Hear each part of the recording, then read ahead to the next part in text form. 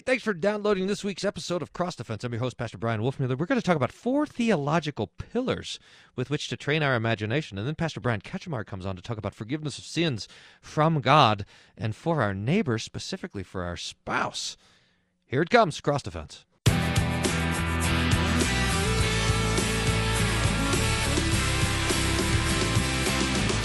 All right, welcome to Cross Defense. Woo! Every week oh man, I love it. When that music starts, like, hey, we should do a radio show. It's a good idea. Glad you guys are listening in. I'm your host, Pastor Brian Wolfmueller, pastor of Hope Lutheran Church in Aurora, Colorado. And every week we take up the various miscellaneous, sometimes surprising, never quite expected theological topics to set your theological imagination on fire. I remember one time, I used to work for this company that did adventure travel in the outback of Australia. And one of the guys that we'd go and ride horses with in the Daintree rainforest I went to his house one time, and he had just like a cast iron pot of lard on his stove. And whenever it was dinner time, he'd just fire it up, and it would melt, and he'd fry whatever he wanted to eat. And then he'd let it go and it'd cool off. So he had this huge chunk of lard there that he'd use over and over. And every time he'd turn on the heat and loosen it up, get it ready to fry, you'd find a little surprise from the evening before, a little potato chip or some sort of fried vegetable. Anyway, we are lighting the fire so that the lard turns into cooking oil when it comes to your theology. How's that for a illustration?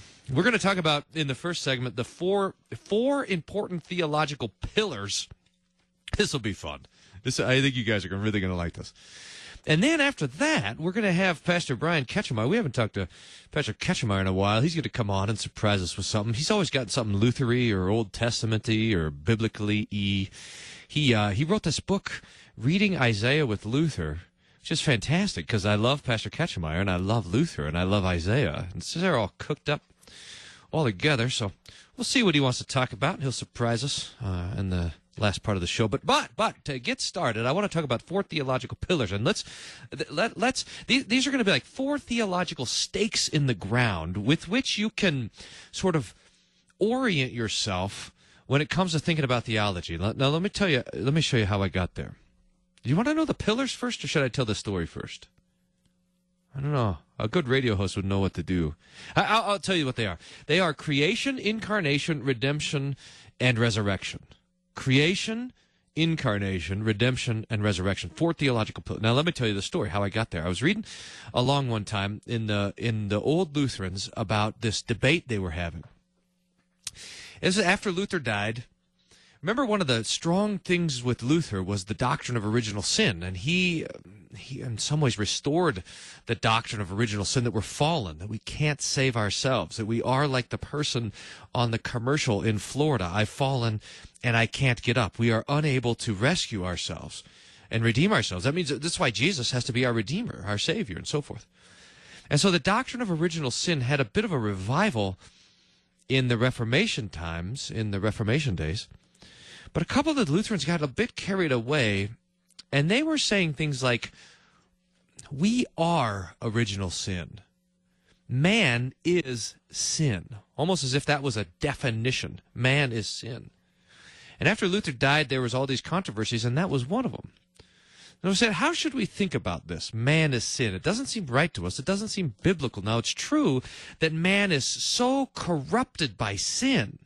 Man is so thoroughly encapsulated by sin and captured, and that sin goes all the way down, that we're almost totally engulfed by sin. That's true. But we don't want to say that we are sin.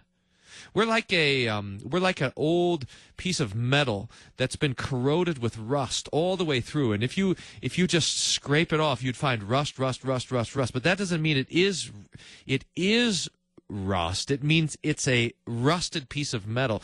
And human beings are sinful, but we are not sin. There's a distinction. And here's how they made the argument. This is so great. These old Lutherans, it's probably Chemnitz or some of these guys, they said, hey, look, God created man, but he didn't create sin. Therefore, man is not sin. Jesus became a man, and yet Jesus did not become sin. Therefore, man has not sinned. Jesus redeemed humanity, and yet he did not redeem sin. Therefore, man has not sinned.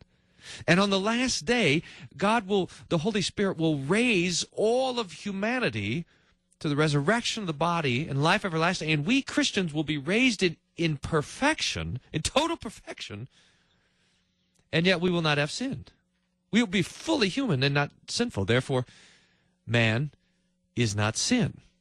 Man is sinful, but man is not sin. Now, do you see that? This is just a gorgeous argument, but we want to go from the minor point to the major point and say that these three things, creation, that God created us. He didn't create sin, but he created us. Incarnation, that God became a man. Redemption, that Christ died for us. And the resurrection, the end of the world, that these are four theological pillars with which we can constantly orient our own theology. So in other words, we can answer some of these basic questions. In fact, I think, one of the things that guys talk about now is worldview. Everybody's talking about worldview, and I wish I had a better word than worldview.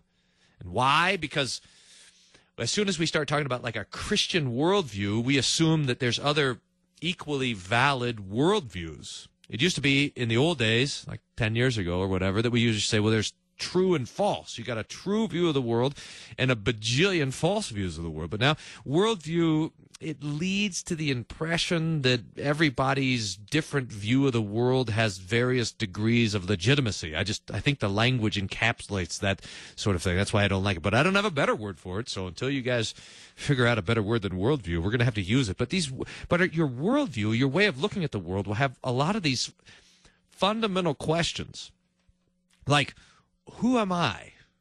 What is humanity? Who is my neighbor?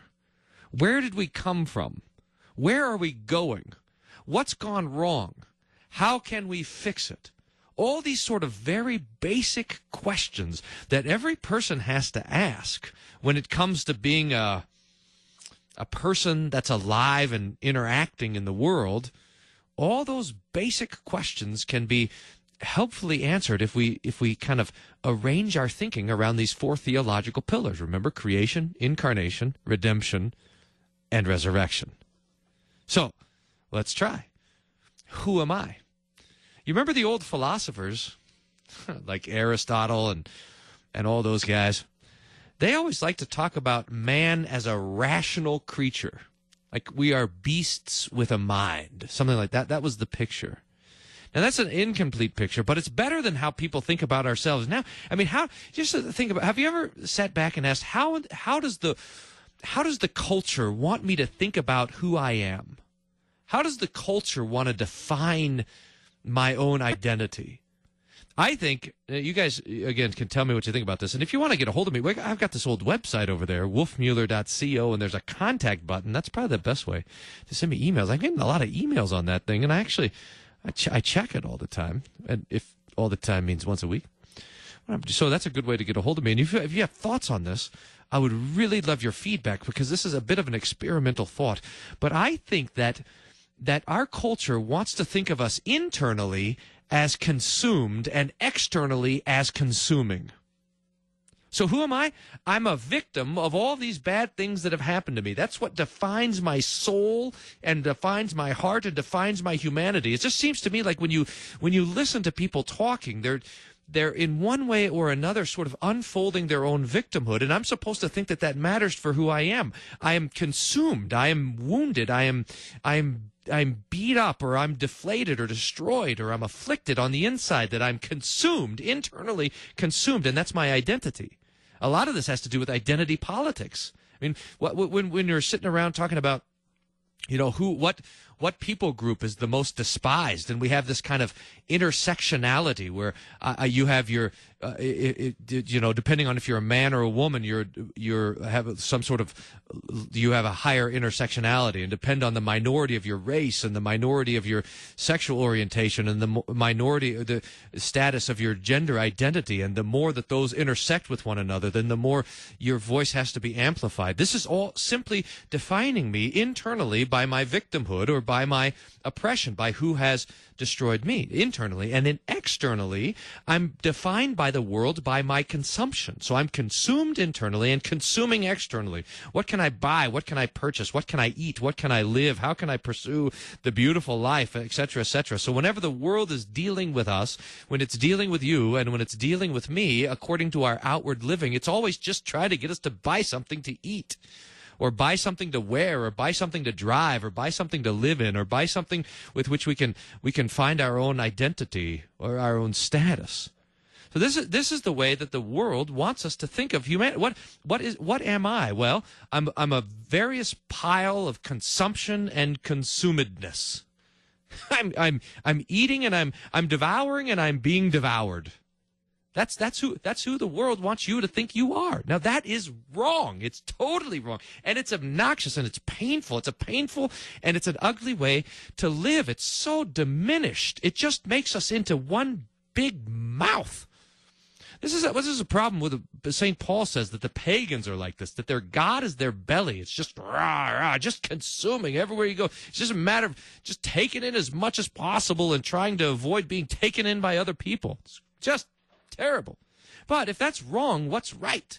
How do we think rightly about ourselves?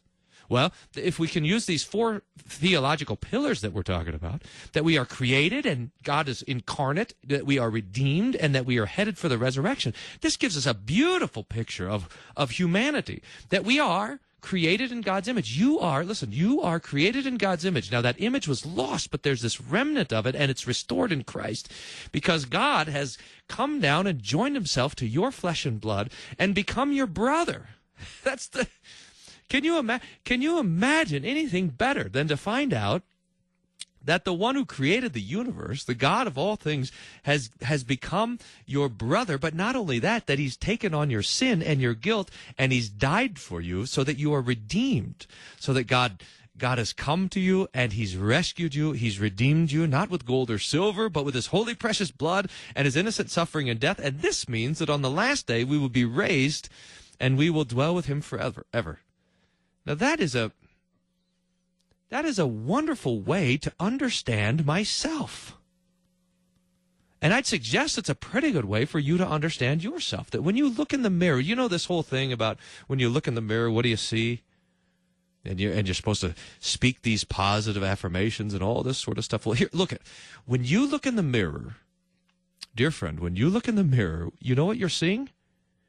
You're seeing a creation of God that's fallen, but you have a brother who's Jesus, and he has spilt his blood for you, so that body that you look at in the mirror is the same body that will be raised on the last day, perfect, to stand before the Lord in glory, with nothing separating you from his goodness and his love. That is phenomenal. I mean, it's just... And also, this tells you how to think of your neighbor. It's not just when you look in the mirror how you think of yourself. It tells you how you're supposed to think about the person standing next to you. When you look at the person next to you, that's a person that's created by God, that has Jesus as their brother, that is redeemed by the Lord Jesus, and that will be raised with you on the last day and mustered before the throne of God. Now, if that doesn't help you if that doesn't teach you or inspire you to love and care for your neighbor, how can you... Luther preaches this when he preaches at Christmas. He says, how can you possibly consider anyone to be your enemy? How can you possibly consider any neighbor of yours how can you set your heart against them when Jesus has decided to become their brother? I mean, and this is all your neighbors. It's even the neighbor that hasn't been born yet. It's even the neighbor over there that's diminished in their old age and is, according to the world, no good to society. I mean, this not only teaches us how to understand ourselves, but it teaches us to understand our neighbor there. And it teaches us to answer all these other questions. Remember these worldview questions? Where did we come from? Well, we're created by God. Where are we headed? We're headed to the resurrection. What's the problem in the world? That we've fallen and lost the image of God. But what's the solution? Well, the solution is the death of Jesus. God in our flesh dying for our sins. It's just fantastic. So the next time you get a hard question, one of these like 3-year-old philosophy questions, like where do we come from? What's the purpose of life? What's the goal of things? I want you to remember these 4 theological pillars: creation, incarnation, redemption, and resurrection, and see how helpful that is to help sort these things out. I think it's great. All right. I'm getting the note from the studio that Pastor Ketchameyer's on the line. He's probably over there chomping at the bit to get going. So we'll be back. We'll go to a quick break. We'll come back and have him on the line, see what he's interested in. Thanks for listening to Cross the Fence. I'm your host, Pastor Brian Wolfmueller. Stay tuned. We'll be right back.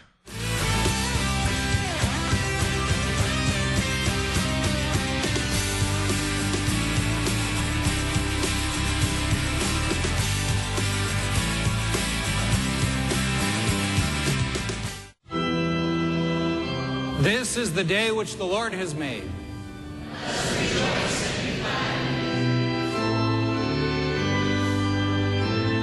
For the lonely and homebound, for the grieving and dying, and for all those who are afflicted in body, mind, and spirit, especially for Join us for a live broadcast of chapel at the LCMS International Center weekdays at 10 a.m. on KFUO.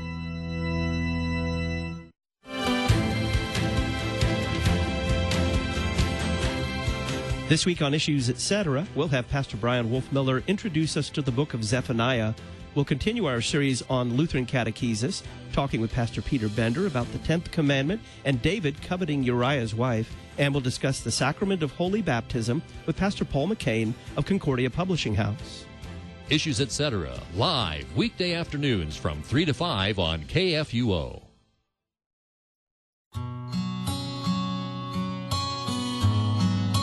For as the rain and the snow come down from heaven, and do not return there, but water the earth, making it bring forth and sprout, giving seed to the sower and bread to the eater, so shall my word be that goes out from my mouth. It shall not return to me empty, but it shall accomplish that which I purpose, and shall succeed in the thing for which I sent it. The prophet Isaiah chapter 55, verses 10 and 11. Begin and conclude your day with the word that accomplishes the purposes for which it is sent. Morning prayer at 7 a.m. and evening prayer at 5 p.m. Weekdays on KFUO. Christ for you, anytime, anywhere. The broadcasts of morning prayer and evening prayer are underwritten by Lutherans for Life.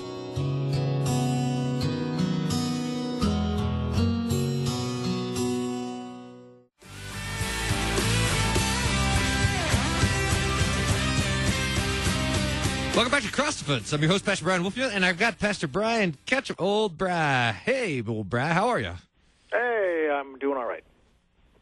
Pastor Brian Ketchum is pastor of Redeemer Lutheran Church in Los Alamos, New Mexico. He's author of Reading Isaiah with Luther.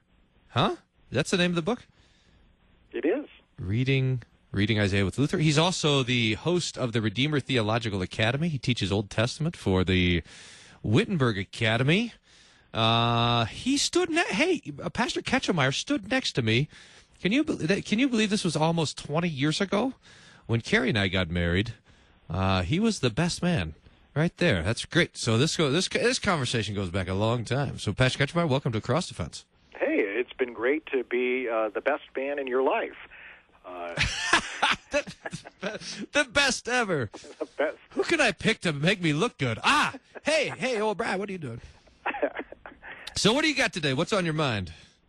Well, here's what I want to talk about is the forgiveness of sins. How about that? And specifically, the forgiveness of sins as the foundation of marriage, all right? And the foundation of marriage, and we want to look at two places in particular. We want to look at Ephesians, and we want to look at Colossians. And in both of these places, God teaches us about the calling of this vocation of husband and wife. So first of all, you're going to see this foundation in Ephesians chapter 4, forgiving one another as God in Christ forgave you. And then we go to Colossians chapter 3, forgiving each other as the Lord has forgiven you. So I want to see that as the foundation of marriage. So I wanted to, let maybe take a step back and then to ramp up to this, because sometimes when we say forgiveness of sins, it's interesting. The Bible talks about confession of sins and forgiveness of sins in three probably distinct ways. The first is the forgiveness of sins that comes from God himself through the death of Jesus. This is the atoning death of Jesus, his sacrifice on the cross to win us the forgiveness of God himself. There's a second kind of forgiveness, which is when one sinner sins against another sinner, and now we are forgiving one another our trespasses. And then the third type of forgiveness is when a Christian is actually absolving on behalf of the Lord Jesus Christ. This is like the breathing on the Holy Spirit, where Jesus says, forgive one another their sins, and that's where you're forgiving a sin that wasn't particularly committed against you, a sin committed against God, but a Christian is forgiving it. So this forgiveness of sins that we're talking about here is that second type of forgiveness, the Christian forgiving the sin that's committed against them, right? Right. And speaking that word of forgiveness, that's the good word of God, the good news because of Christ, that we actually have peace with God through Jesus Christ. And so that's bringing peace back between each other. This language of vertical, of course, with God. We now have peace with God because of Christ. But now in the horizontal plane, we are then to live out this life of forgiveness and reconciliation with our sisters and brothers. I mean, to use the language that you talked about earlier with Christ becoming our brother. Now, it's one of the things that happens in the Garden of Eden, right? That here, when Adam and Eve fell, they're set at enmity with one another as well. So Adam says, the woman that you gave to me, there's this enmity there already. But when we have this restored peace with God, the intent is that peace now spreads to one another so that we have peace, especially in the home, right? Husband and wife? Yeah. Exactly. I mean, that of course, in the garden, that's where God is going to establish the home to begin with, that whole institution of marriage itself. And what we have is we are living on this side of the fall into sin. And we are living in this fallen world that's just falling apart. I mean, all these things are coming to pieces, and that's what happens in any kind of a situation in which we are interacting with fellow sinners. I mean, we're all sinners. We're all sinners who are now conceived and born in the image and likeness of Adam the rebel, the one who rebels against God, and the one who separates from God, and the one who continues to separate from each other. And in this Ephesians and Colossians, I think that it's fascinating that in both these places, Paul kind of has this natural progression where he will talk about our calling in baptism, so that we have this new identity, and we're to dress in the new man, created after the likeness of God in true righteousness and holiness. I mean, we lost that, of course, in the fall, right? Now we're in the image and likeness of Adam. But it is Christ who is the true image. He's the one in the mystery of the incarnation is going to restore creation. And so, like, for instance, in Ephesians chapter 4, immediately you talk about the calling and baptism, that God calls us to this new life, to this new way of thinking, the new way of speaking, the new way of acting that the Holy Spirit has given to us in this renewal, this gift from God. It flows right from there in Ephesians 4 into that passage. Therefore, let all bitterness and wrath and anger and clamor and slander be put away, taken off, thrown away. That's the old way of doing things, with all malice. Instead, we are to be kind to one another, tender-hearted, forgiving one another as God in Christ forgave you. And now you see this pattern here in Ephesians, that we're talking about our calling in baptism, and that this is this new way of walking. And then immediately you go into Ephesians chapter 4, where it's now talking about a unique calling and vocation from God in this place and the station of a wife and a husband.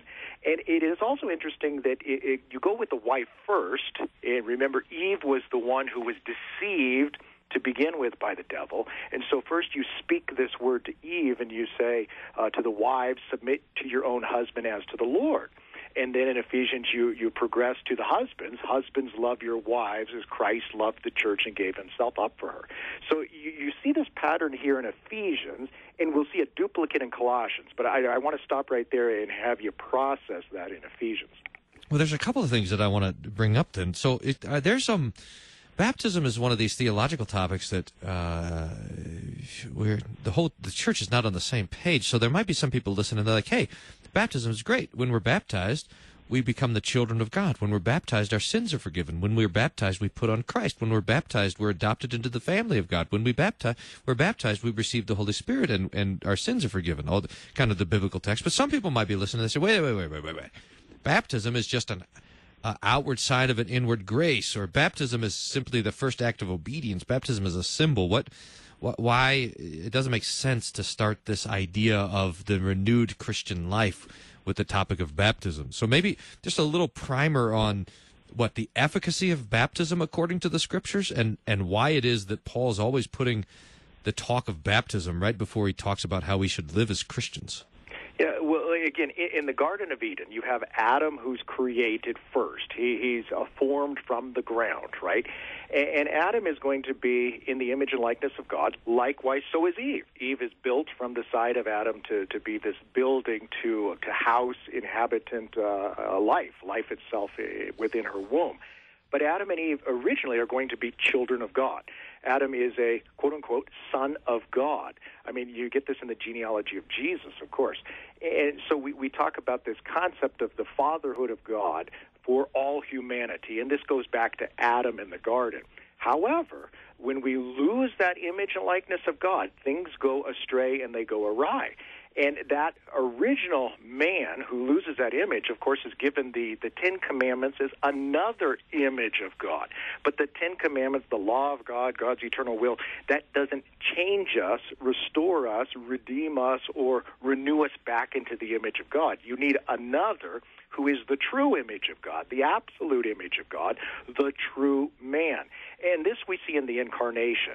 And where do we see the true man, the true begotten Son of God in whom he's well pleased? Well, this begins in the waters of holy baptism at the Jordan River, in which the voice of the Father from heaven says, "Behold my Son, in him I'm well pleased." He's the beloved one. And then the Holy Spirit descends in the form of a dove, visibly, tangibly for the people to see, and of course Christ to see. But immediately that's where Christ is going to be tempted by the devil. If you really are a son of God or the Son of God, prove it. Well, this flows into the whole theology of baptism in Paul's letters, so that when Paul talks about us being the beloved or beloved, we are beloved in Christ, who is the beloved, that Christ is the only begotten Son. So when Christ is the one who does what we failed to do, he dies for our sin, he rises for our justification, and now he's giving us the remission of sin, the renewal of the Holy Spirit, and we are being formed and shaped into the image of God that we lost, Christ, the true image. And so when Paul will talk about baptism, he talks about this language of putting on Christ, being clothed with Christ, the true righteous one, that we are all sons of God by faith because we have been clothed with Christ in baptism. Paul will talk about this clearly in Galatians chapter 3, but that's a different epistle. But this is the whole idea of adoption, that Christ is the true begotten Son, the only begotten Son, and now we are adopted by grace and made partakers of the inheritance in God's kingdom and part of God's family. I think a lot of people miss that. That's a famous verse, John 3:16, that God so loved the world that he gave his only begotten Son, so that there's one Son, one. That's what it says. Jesus is the only begotten Son of the Father. So if we want to be children of God, it's not by begottenness, but it is, as we're talking about, by adoption, or by being found in the only begotten, by being found in Christ. Now we're adopted into God's family, so that baptism grafts us in. We put on. It's a beautiful picture from Galatians 3. And all who have been baptized have put on Christ, so that we wear Jesus like a uniform or like a cloak that covers our own sinfulness. It's the white robe of his own righteousness. The other thing, before we leave the Ephesians text, Paul says here, so it's chapter 4, verse 32. Forgive one another, even as God in Christ forgave you. So there is this connection between the forgiveness of sins that we have in Christ and the forgiveness of sins that we give to one another. And so I'm going to have you say a couple things about that, and maybe to also the order, because first Jesus forgives us, and then as a fruit we forgive one another. I think sometimes people have this, they hear in the Lord's Prayer, forgive us our trespasses as we forgive those who trespass against us, and they think if we forgive the person that sins against us, then we'll have access to the grace of God. But it goes the other way around. We have the forgiveness of sins in Christ, and then a fruit of that is our willingness, even our ability to forgive one another. So talk about that a little bit. So God forgives us in Christ, and this is where we need the atoning sacrifice of Christ. We need the shedding of blood, because without the shedding of blood, there is no forgiveness of sins. So it is as Christ has forgiven us. And think of this understanding here of as Christ has forgiven us, that Christ forgives us. He dies for us while we are still yet enemies of God, while we are still yet sinners, while we are still yet in rebellion openly against God. That the state of affairs that we have now in this fallen world with original sin is we're corrupted in our hearts, and our hearts don't want to do God's will. In fact, our hearts are inclined and we desire to do wicked things. I mean, that's really what we want. That's what we will. But God is giving us this picture that while we were still sinners, while we were still enemies, Christ dies for us. And that's the kind of forgiveness that we have. I mean, that's the kind of love that we are to love one another as Christ has loved us. And greater love knows nothing except this. I mean, that one lays down his life for his friends. But even more so, it's the friends who can't stand him. It's the friends who don't want to have anything to do with them. I mean, so then when you take this to the husband and wife, I mean, this isn't a situation where husband and wife are at each other's throats, if you will. I mean, things like that can and do happen in a fallen world where things fall apart. Even marriages fall apart, right? But it's that while we were still enemies, while we were still spitting on Christ, while we were hitting Christ, he is dying for us to forgive us. Jesus tells the parable of the servant who he owes the guy like $1 bajillion, and he goes and he begs for time, and instead of giving him time, he actually forgives the debt, and he says, hey, your debt's forgiven, go out and rejoice or whatever. He doesn't throw him in prison. And then he goes out and he finds the guy that owes him $200, and he throttles him. He grabs him by the throat and he strangles him and he throws him in prison. And the guy begs for mercy, same words, and he doesn't give it. He demands everything. And I've been thinking about that particular parable, because if that guy just went, let's pretend that the king said, okay, you got to pay your debt, but I'll give you more time. Well, then it would have been right for him to go out and find everybody who owed him a penny and squeeze him until he had the penny out of him in order to pay back the master. So that if you still owe to the king, it's fine for you to demand justice. But as soon as the king forgives you your debt, now it's an offensive act of unbelief and unthankfulness to the king to go out and demand justice from everyone who ought to give it to you. So that it's the grace of God which gives shape to our mercy and our love for one another. It's as God has forgiven us that now means that we're not squeezing every bit of justice out of our neighbor. But now, before we go too far away from this, I want to just follow up with this idea that the king forgives a debt. I mean, still understand that debt needs to be paid. And so the person who pays the debt is going to be the king. It's going to come out of his pocket. So it's still paid. Yeah, that's great. No, that's perfect. So that when we see Jesus, when we have this sense of our own sin, and Jesus pays it, all the wrath that we owe to the justice and holiness of God is paid by the suffering of Jesus on the cross. Now we are set in this world to be merciful people, to not demand all the things that are owed to us, but in fact to be generous, to be kind, to be forgiving. And this is what it means to be adopted into the family.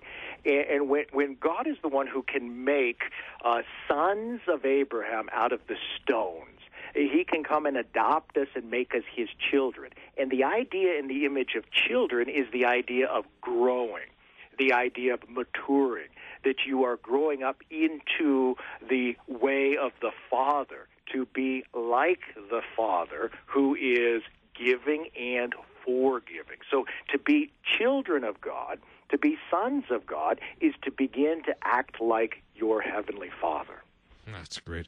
All right, Pastor Katzenbauer, we're going to go to the break now. I'm going to go early because we always run out of time on the last segment. So we're going to go to the break now, and we'll come back and talk about Colossians, and then we haven't really we've just been talking about forgiving each other our sins, but what does it have to do with marriage and husband and wife? That'll be helpful and handy and practical. So stay tuned if you're listening out there through the break. We'll be right back. Pastor Brian Katzenbauer, you're listening to Cross the Fence.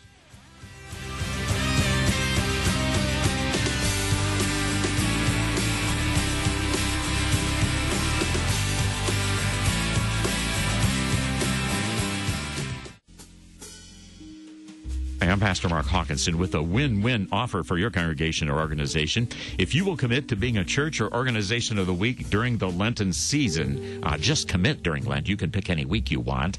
You're going to receive $200 off the regular price of $850. You win because you're taking advantage of an evangelistic opportunity. Here's what you get for being a church of the week. Inclusion in every hourly 10-second station ID.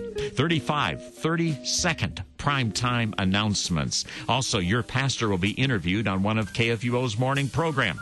It's a tremendous mission outreach. Please call me at 314-996-1520. Who knows how many people will be in heaven as a result of having heard the gospel over worldwide KFUO. I look forward to hearing from you. That's 314-996-1520. Oh Lord, my God. Elvis Presley sold an estimated 600 million records, yet he won only 3 Grammys, all for sacred or inspirational performances of He Touched Me and How Great Thou Art. Elvis had his demons, as suggested by his untimely passing in 1977 at the age of 42. But his personal Bible, received as a gift in 1957, reveals another side to the king of rock and roll. Just below Psalm 11:1, Elvis had written, "In the Lord I place my trust, and He will guide me." Below Psalm 81, he wrote, "Sing the Lord's praises." Elvis owned several Bibles, including one on display at Museum of the Bible. Engage with the Bible and its impact on history, culture, and art. Brought to you by Museum of the Bible in Washington, D.C. All right, welcome back to Cross the Fence. I'm your host, Pastor Brian Wolfmueller of Hope Lutheran Church in Aurora, Colorado. Pastor Brian Ketchemeyer, who's pastor of Redeemer Lutheran Church down there in Los Alamos, New Mexico. Next time you're hanging around Los Alamos, you go see him at Redeemer. Not many people drive through Los Alamos. You got to go to it. You never ever go through it. It's way up on the hill. It's like it's hard to get out of it once you're there. Built that way for the Manhattan Project. Yeah, that's right. So Pastor Ketchemeyer was talking about forgiveness of sins, and we're talking about Ephesians 4. Now Colossians is what the next verse. Are you ready to move off Ephesians 4? Well, just one more thing, just so that we're clear about the whole understanding of baptism here. That when you talk about husband and wife, that picture of Christ in the church, this mystical union that we have, we immediately in Ephesians chapter 5 talk about baptism, that Christ gave himself up to sanctify her by cleansing her with the washing of water with the word.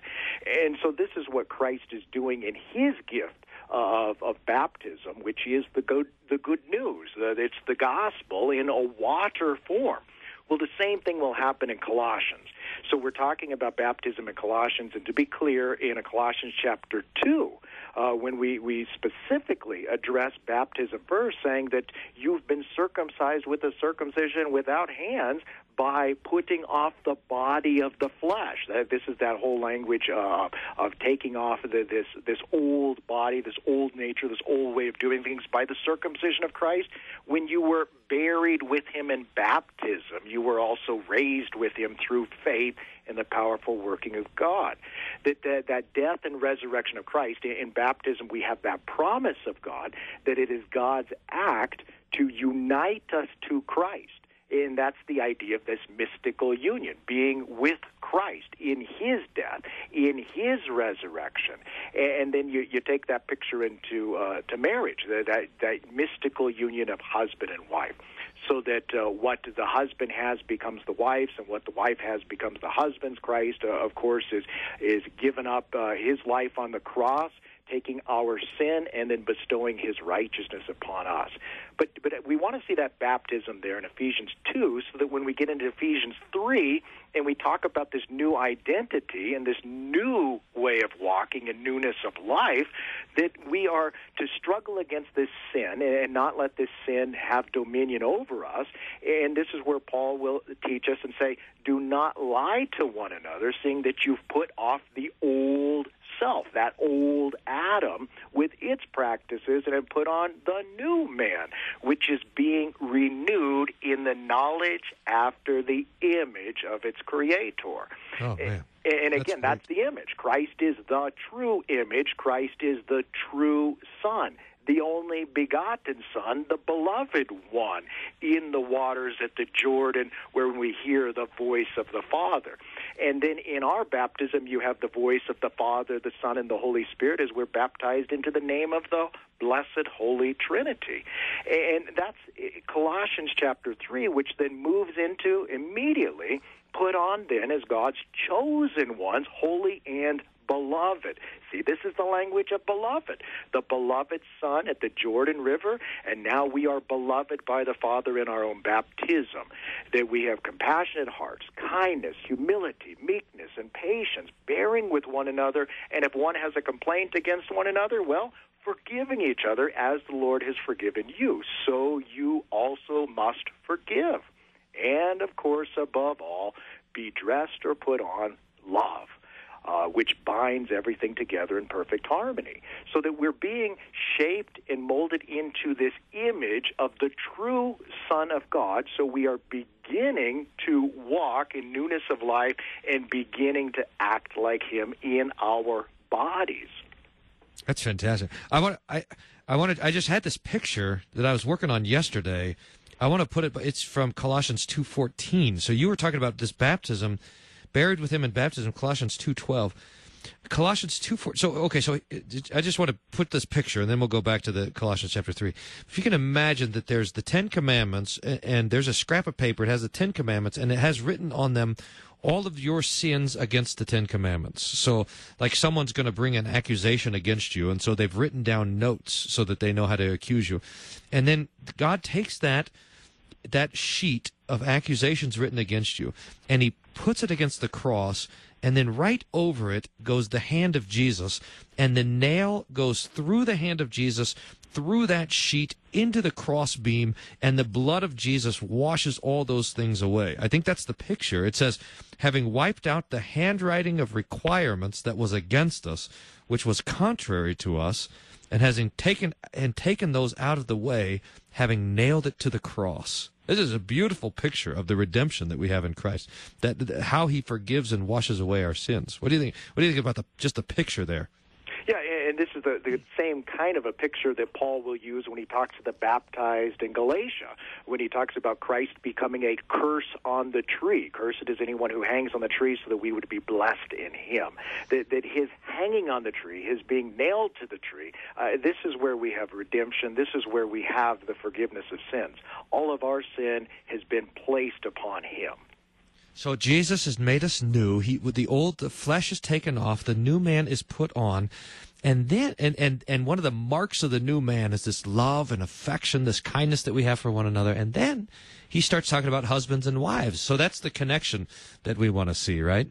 Yeah, and this is where you have your calling from God in baptism. God has called you his beloved one.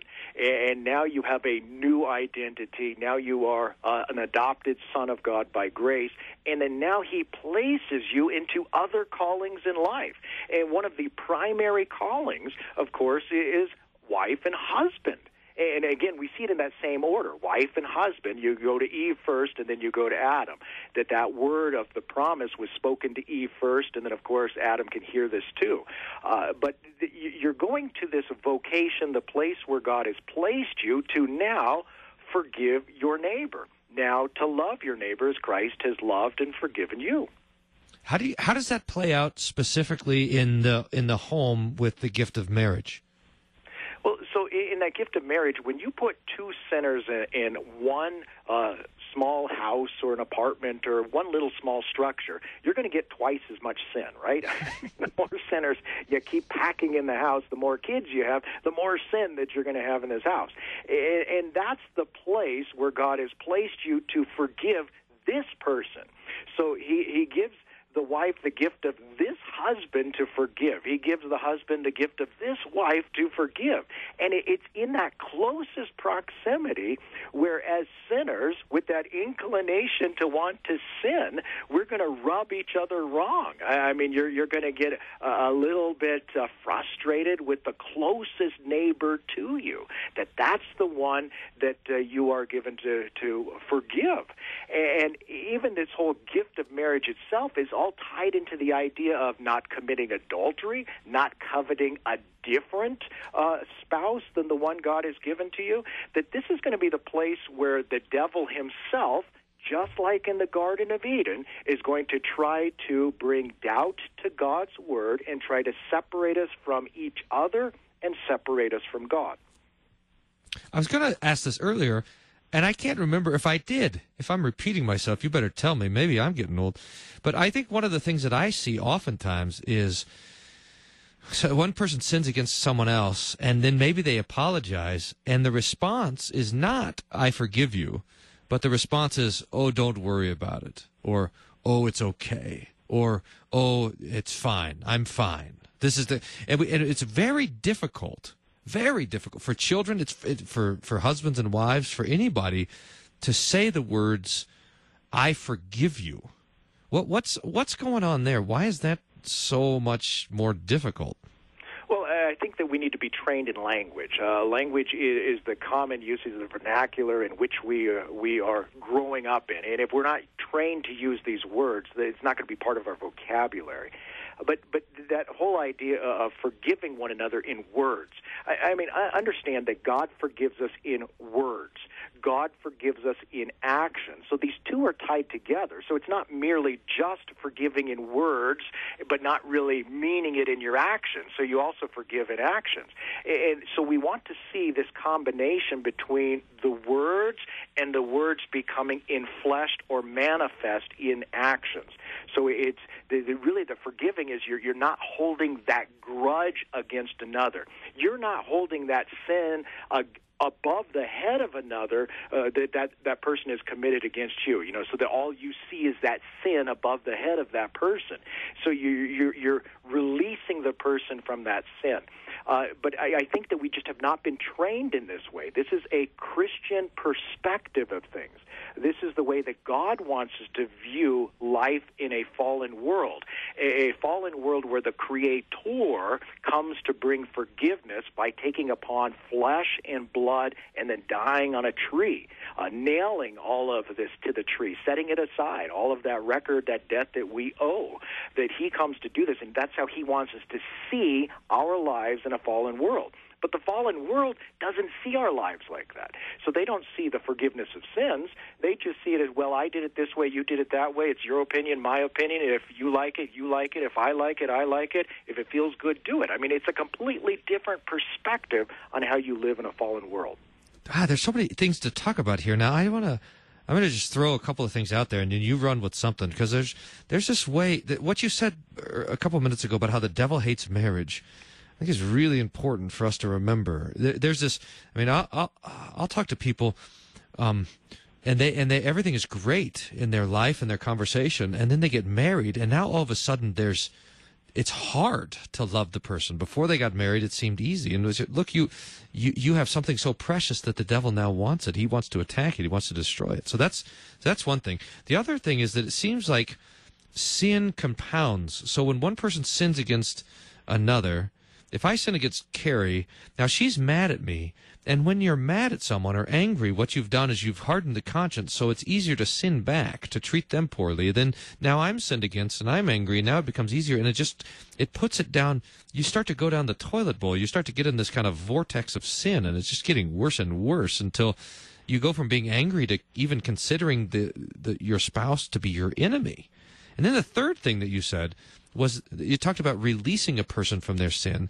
And that reminds me that the basic word in in Greek for forgiveness is to loose or to let go or to set free, to unbind, so that there's a way that we're not binding someone to their sin, but rather we're setting them free. I don't know what sticks out in that mess to talk about. Well, just going back to that first thing about the devil hating marriage, notice that marriage is instituted before the fall into sin. So this is going to be one of the reasons why the devil hates it, because this is life before the fallen creation, before he introduces sin, before he introduces separation from God, and before he introduces death and darkness. Okay, so he doesn't like that because it reminds him of the way things were. But it also is that image and the picture of the union between Christ and his church, that Christ as the husband is going to give up his life for the church to do what? To sanctify and to cleanse her. And we have that whole picture of baptism there. So the devil doesn't like any of this because it talks about the person and work of Christ. Well, even in marriage, this is also the place where we're going to have birth, where we're going to have the promise of the incarnation. The seed of the woman is going to crush the serpent's head. So the devil doesn't like conception and birth either. He wants to promote this culture of death, and that's why he is so adamant on speaking the language of abortion, as if abortion is something that is good or merciful. I mean, the devil is a liar, he's a deceiver, and people buy into all this stuff. So the two things that the devil really hates, of course, is the marriage between a man and a woman as God has instituted it, and, of course, the conception and birth of a child through that union of one flesh. The devil hates both of those because it talks about the person and work of Christ to redeem us from our sin, to release us from him. It is how the devil puts everything on its head. So to be, he wants us to think of marriage as a bondage. You know, like remember the old guys used to talk about the old ball and chain for their wife. That's just it's horrible. So it's like being single is a ball and a chain. It's a freedom is found in marriage. Now some people can bear it, I suppose, but this whole talk of sexual liberty or sexual freedom, not recognizing that leads to death, not to life.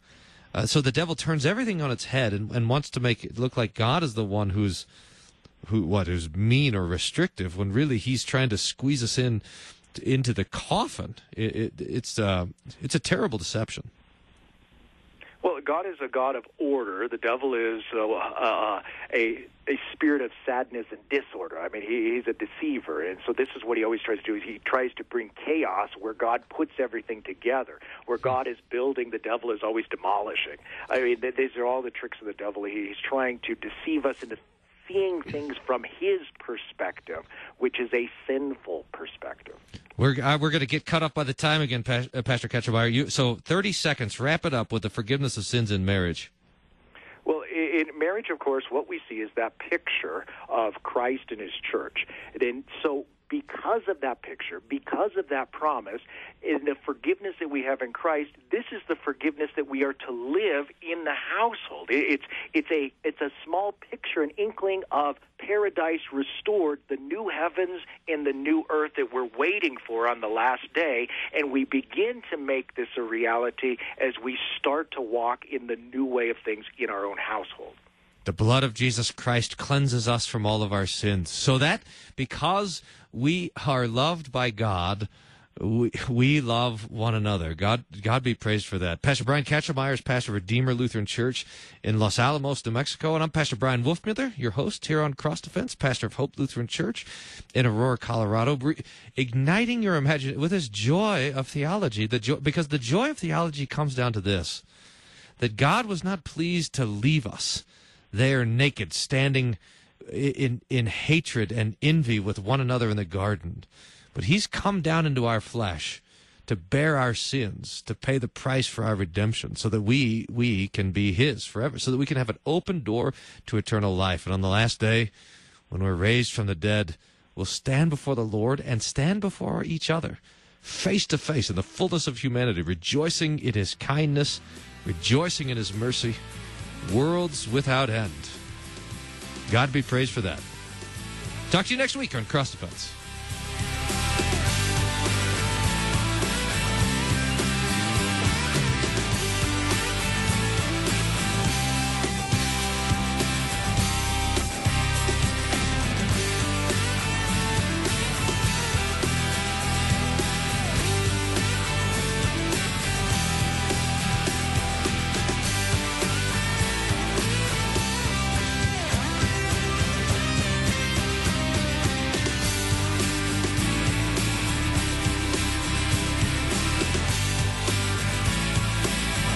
Cross Defense is a production of KFUO Radio.